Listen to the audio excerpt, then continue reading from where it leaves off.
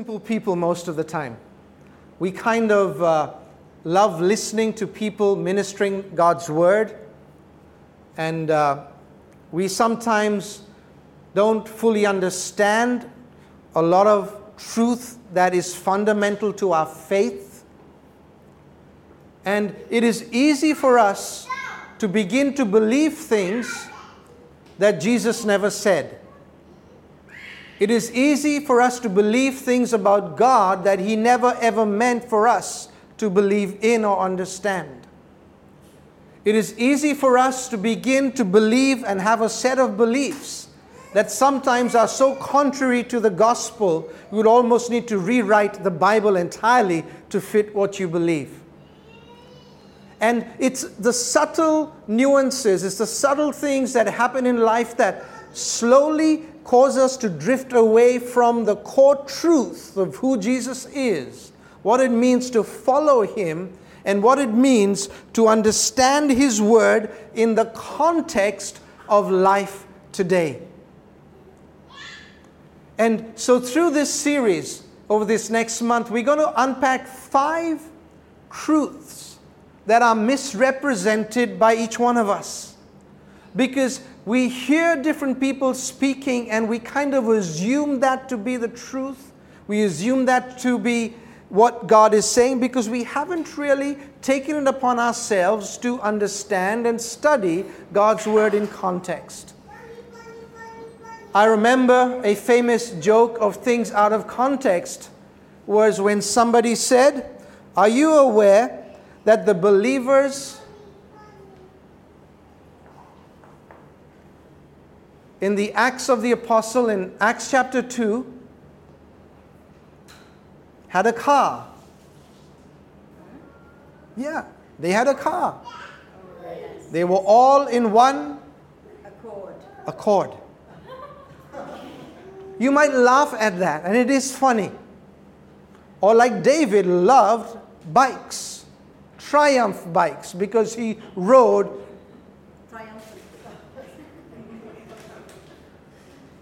It is easy for us to take something from written text, scripture, or what somebody has said, not understanding what surrounds that statement and truth, and begin to promote it as a truth that we all begin to consume because none of us have bothered to go back and check. And sadly, that is the state of the church, which is why Jesus was so keen that we had a love for God's Word. Which is why when Jesus spoke, He always spoke, "It is written." His life was lived in context to the truth, even though He Himself was the truth.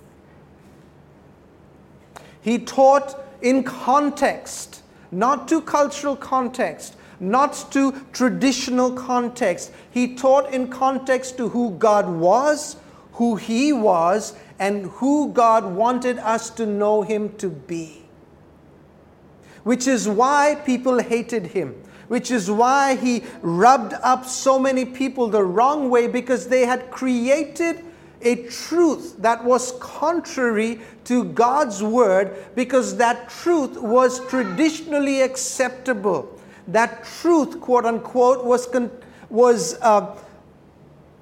situationally acceptable. That truth was, what's the word I'm looking for? Religiously, or from what they wanted people to believe, that circumstantial truth became real. And people began to believe it, which is why Jesus spoke of the Pharisees as whitewashed tombs.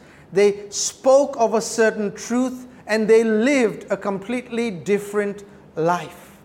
The truth that they promoted was not the life that they lived. And so their lives were out of context with the truth. And so how do we, in our lives, make sure that we are living our lives as simply as we can, and uncomplicated as we can, but still understanding the fundamentals and the truth of God's Word in context to what God said? And there are so many things that are taught out of context by very many prominent leaders. And just because I'm popular doesn't make me right.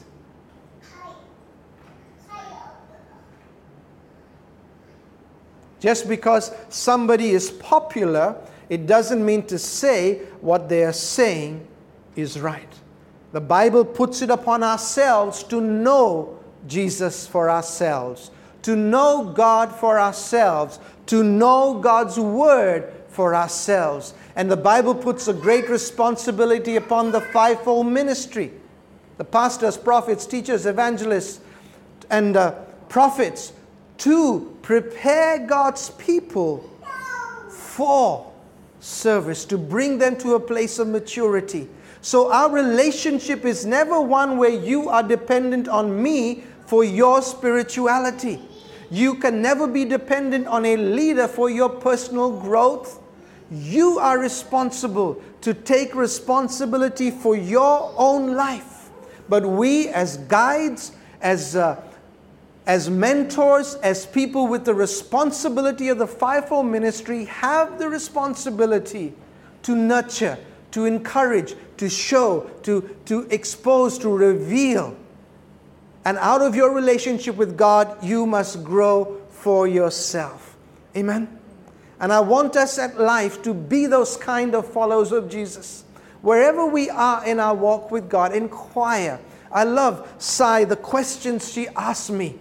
Sometimes I doubt my own understanding of the Bible because her mind thinks differently, and it's beautiful because she asks things that draw you into God's Word and think, yeah, never thought of that. Let me get back to you, Sai.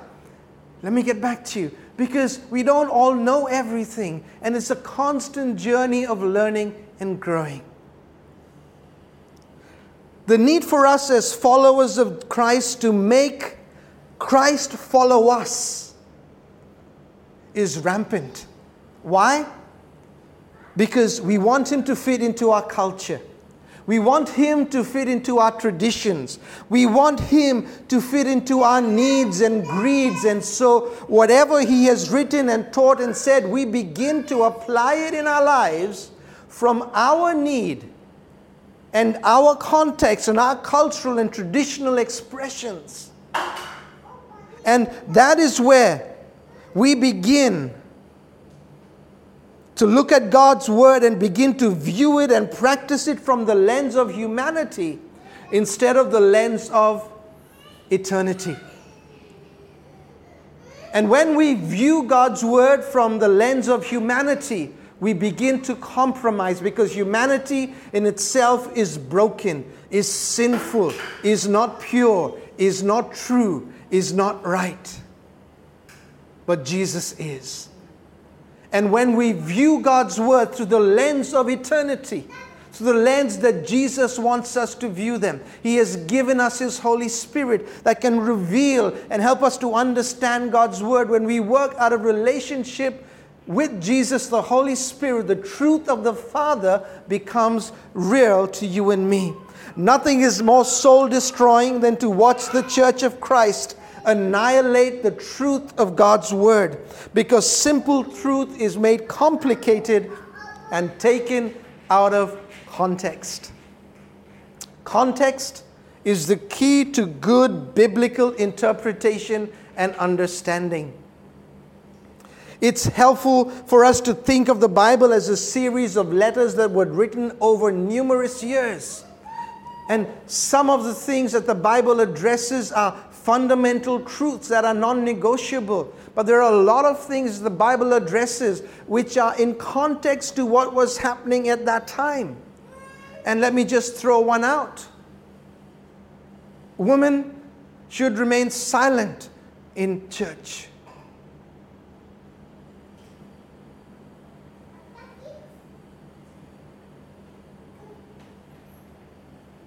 Do you think a God who created Adam and Eve in His likeness would then silence a woman in His organization, the church?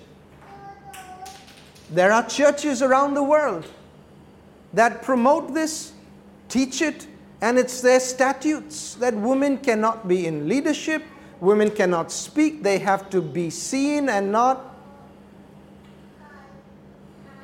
Now, what was the context of what Paul said?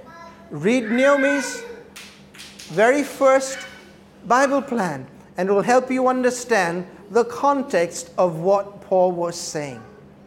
So unless we understand those truths in keeping with the truth of God's Word, we create chaos and we complicate simple truth. So what does it mean for us in today's terms?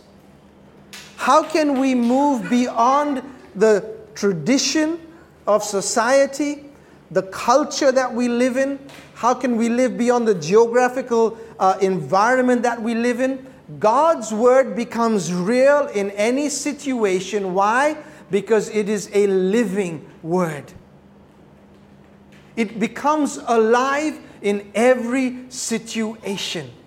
It is eternal. In other words, there is no beginning or end. It understands eternity. And when God gave us His Word, He understood that traditions would change. He understood that culture would change. He understood that we would have iPads, and I don't know what's going to follow an iPad and a phone, but we're going to have those things. And so where God's Word was written on tablets and, tied up onto the foreheads of people because they needed to remember it, that was not what He was really saying. What He was saying is, hey, remember, keep it foremost in your memory. Today, God's Word is available to us in every form possible. I guess the next avatar will be God's Word just appearing. Not on a screen, but right in the middle. What's it called? Hologram. We're not too far from that. So I want us to deal with one of these truths that are so misunderstood. Jesus said, "Ask and you will receive, and your joy will be complete." In Matthew chapter 7, He said, "Ask and you shall receive. Knock and the door shall be opened." Wonderful scripture. And if we look at that, it almost seems like Jesus is giving us an open invitation to walk up to Him and say, "Jesus, I want this." And voila, Jesus presents you with what you want. It's almost an ATM belief system that we have. We put the right code in and we expect something out. Is this a blanket promise? Is this a blanket instruction without any conditions? Is Jesus some cosmic genie that we can call upon and He works to our agenda? Jesus, I need to lose weight right now. Whoa, Ian Slim fits into a waist 32 pair of trousers. I've tried that. Believe me, it doesn't work. Jesus, I need to have 5 cars, 5 homes, and well, to date, I've never seen it work. So what is that Jesus wanting us to have? What if you were to ask for 5 homes because you wanted 5 homes? Jason and Kieran, you're just getting married. Wouldn't it be nice to start not with 1 home, but 5 homes? Wouldn't it be nice?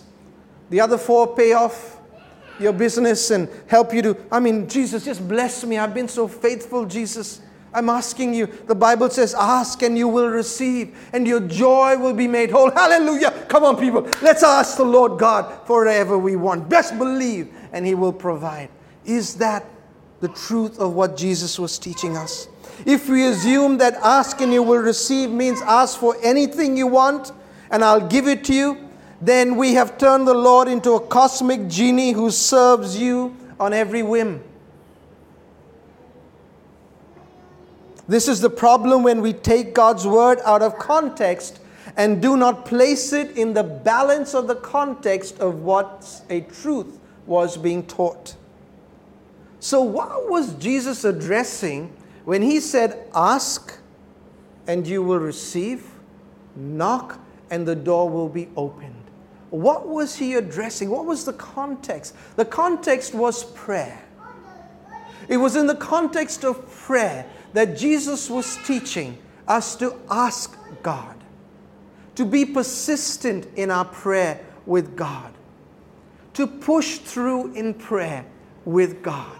But you see, all of that asking and knocking is not just a doing that you do, but it comes out of a relationship that you have with God the Father, that when you ask Him, it is His good pleasure to give you what is good for you. Now, one of the things we need to understand, what is good for you is not always what is good for me. Our Father knows us well. He knows exactly what we need. And the ask in this context represents your wants, your burdens that you take to God, and refer yourselves to Him for support and supply according to His promises. So your asking is not a case of, hey, waiter, bring me some water. But your asking is out of a relationship of intimacy, where you say to God, God, I love you. God, I want to live with you. I want to walk with you. And therefore, I rely on you. I am going to take all my support from you. And because you are the source of all my needs, because you are the resource of all my needs, I will ask you. Have you ever asked somebody a favor? Have you ever asked somebody a favor? Now, if you were to look at Sagar, you know he handles a camera. So you wouldn't ask Sagar to come over and cook for you. Right? But you say, hey Sagar, would you mind doing me a favor? Can you take a nice picture of me? Why would you ask someone like Sagar to take a picture of you? Because you know he has the capacity to take a good picture and deliver something of worth. So in the same way in our relationship with Jesus, we must know Him to supply all of our needs. We must know Him as somebody that is resourceful in every way. And so when we ask with that confidence, knowing that He is well able to give everything that I need when I need it according to His will and His purpose. Amen. God is not a rub-me-up genie. Come on, God, it's got to work. What can I ask God for today? Which is why so many people fall away from following Jesus. Because when they feel like God is not responding to their requests, they feel like God is not hearing them. That is not the case. God gives you what you need. But He also encourages us to ask for it. Amen. As a traveler asks the way, to pray is to inquire of God. God, help me to understand who you are. Reveal more of yourself to me. That's what He said. Ask of me and I will give you. What's He going to give us? Not just material things, but give us more of an understanding of Him. Give us more of a revelation of who God is. Ask and God will show Himself to you. The number of stories for a number of years in London we worked with, and we still do as a church, not we, but the church does, ministering to people in the Arab world. And the number of times Arabs who had no revelation of God's Word or an understanding of Scripture, but simply wanted to know who the true God was, would cry out and say, reveal yourself. And Christ would reveal Himself without anybody exposing them to what we are exposed to in our country and in our world. But Christ would reveal Himself personally to them because He knew they were asking to know who He is. Could it be that you and I don't know Jesus like we do because we don't ask Him like we should? Lord, thank you for saving me. That's the starting point. But I want to know you more. I want to know you in greater measure. I want to have a greater understanding of who you are. Reveal yourself to me. And when you ask with that desperation, do you know what? God responds. He will. Because more than meeting your physical, personal needs, He wants you to know Him. And so when you ask of Him, and when you knock on the door in prayer and say, Jesus, I want to see you more clearly. I want to understand your word more. God is there. Seek as of thing of value that we have lost, or as somebody that has lost priceless things. I hate losing things. And nowadays we lose adapters, we lose chargers, we lose phones, we lose SIM cards and this card and that. I mean, just there's so many things to lose right nowadays, and they're so tiny and small. And I can't sleep if I'm looking for something. I need to find it. Ask my family. I'm horrible. Well, I'm quite sweet, I think, but they consider me, because I go crazy until I find it. Not literally, but cray. You got to find it. I got to find it. Where is it? Turn the house upside down. And then when I have found it, the peace that overcomes me, the joy, I found that silly little SIM card that I didn't need right now. But because I lost it, I needed to find it. That's the desperation that we need to have. That fire to discover, to knock, and to seek the things of God. Amen. Because when we do, that is what Jesus said. Ask of me, and I will give you. Knock. Seek, and you will find. Amen.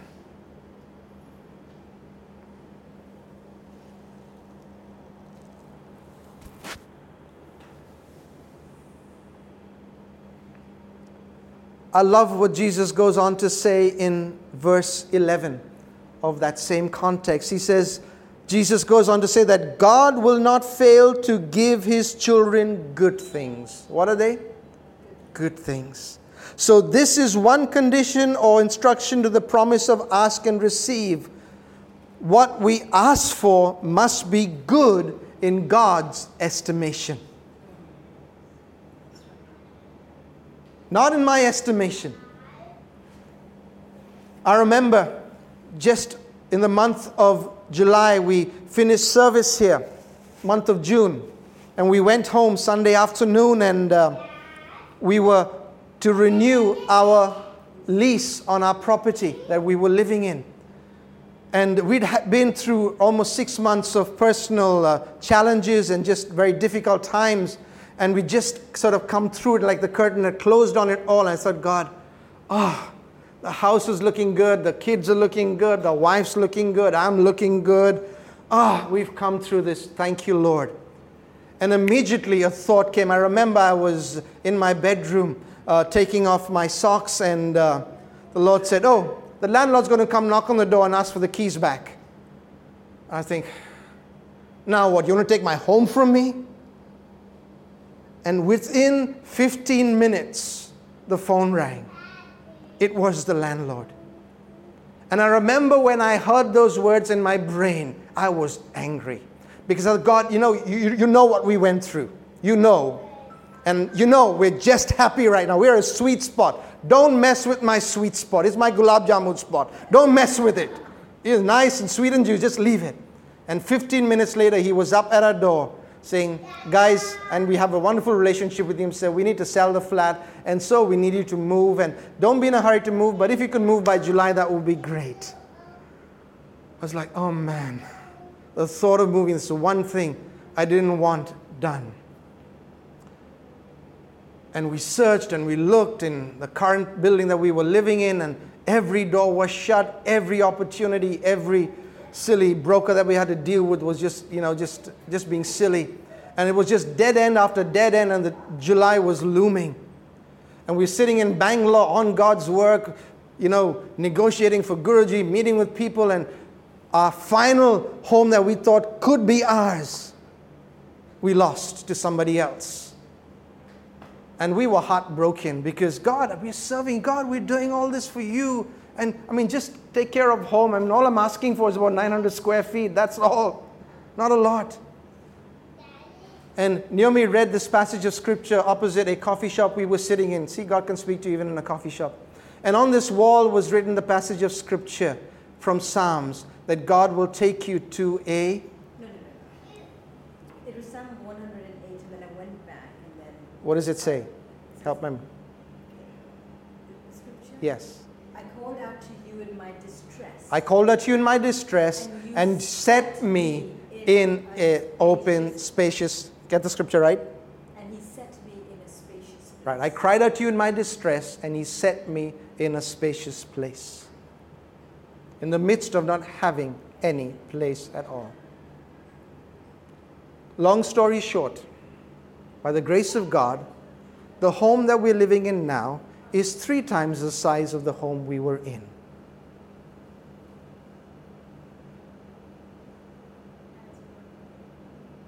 Do you understand the Father's good pleasure? By God's estimate, not mine. My estimate, my negotiation with God was keep what I have. Don't mess with it. What God was sitting back and saying, if you only trust me, if you're willing to let go of this and keep asking of me, I will give you something better. We didn't seek after a bigger space. We didn't want a bigger space, but God gave it.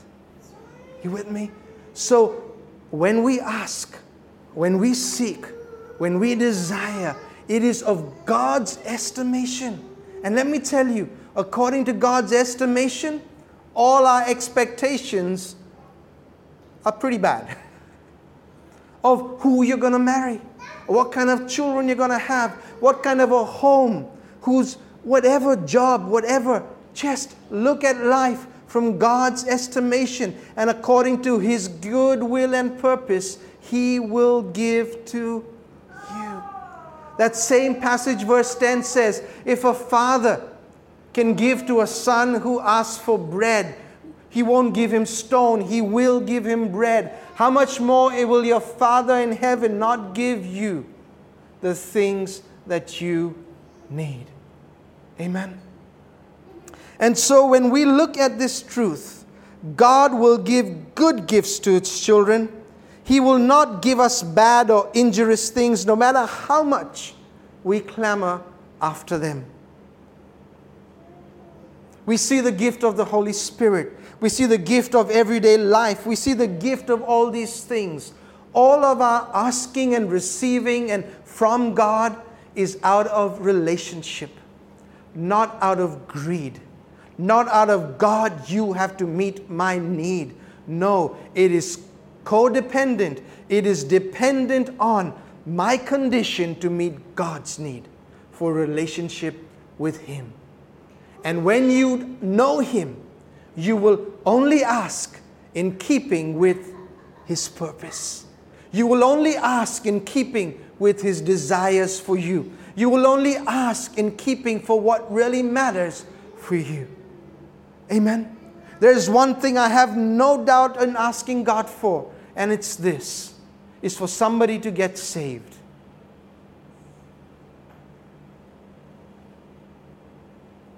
Have no doubt that when you pray for somebody to get saved, heaven will answer.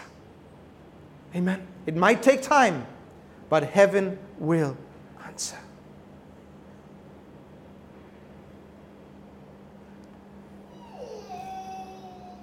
When Jesus said, ask me anything in my name and I will do it, it's not a name it and claim it and frame it.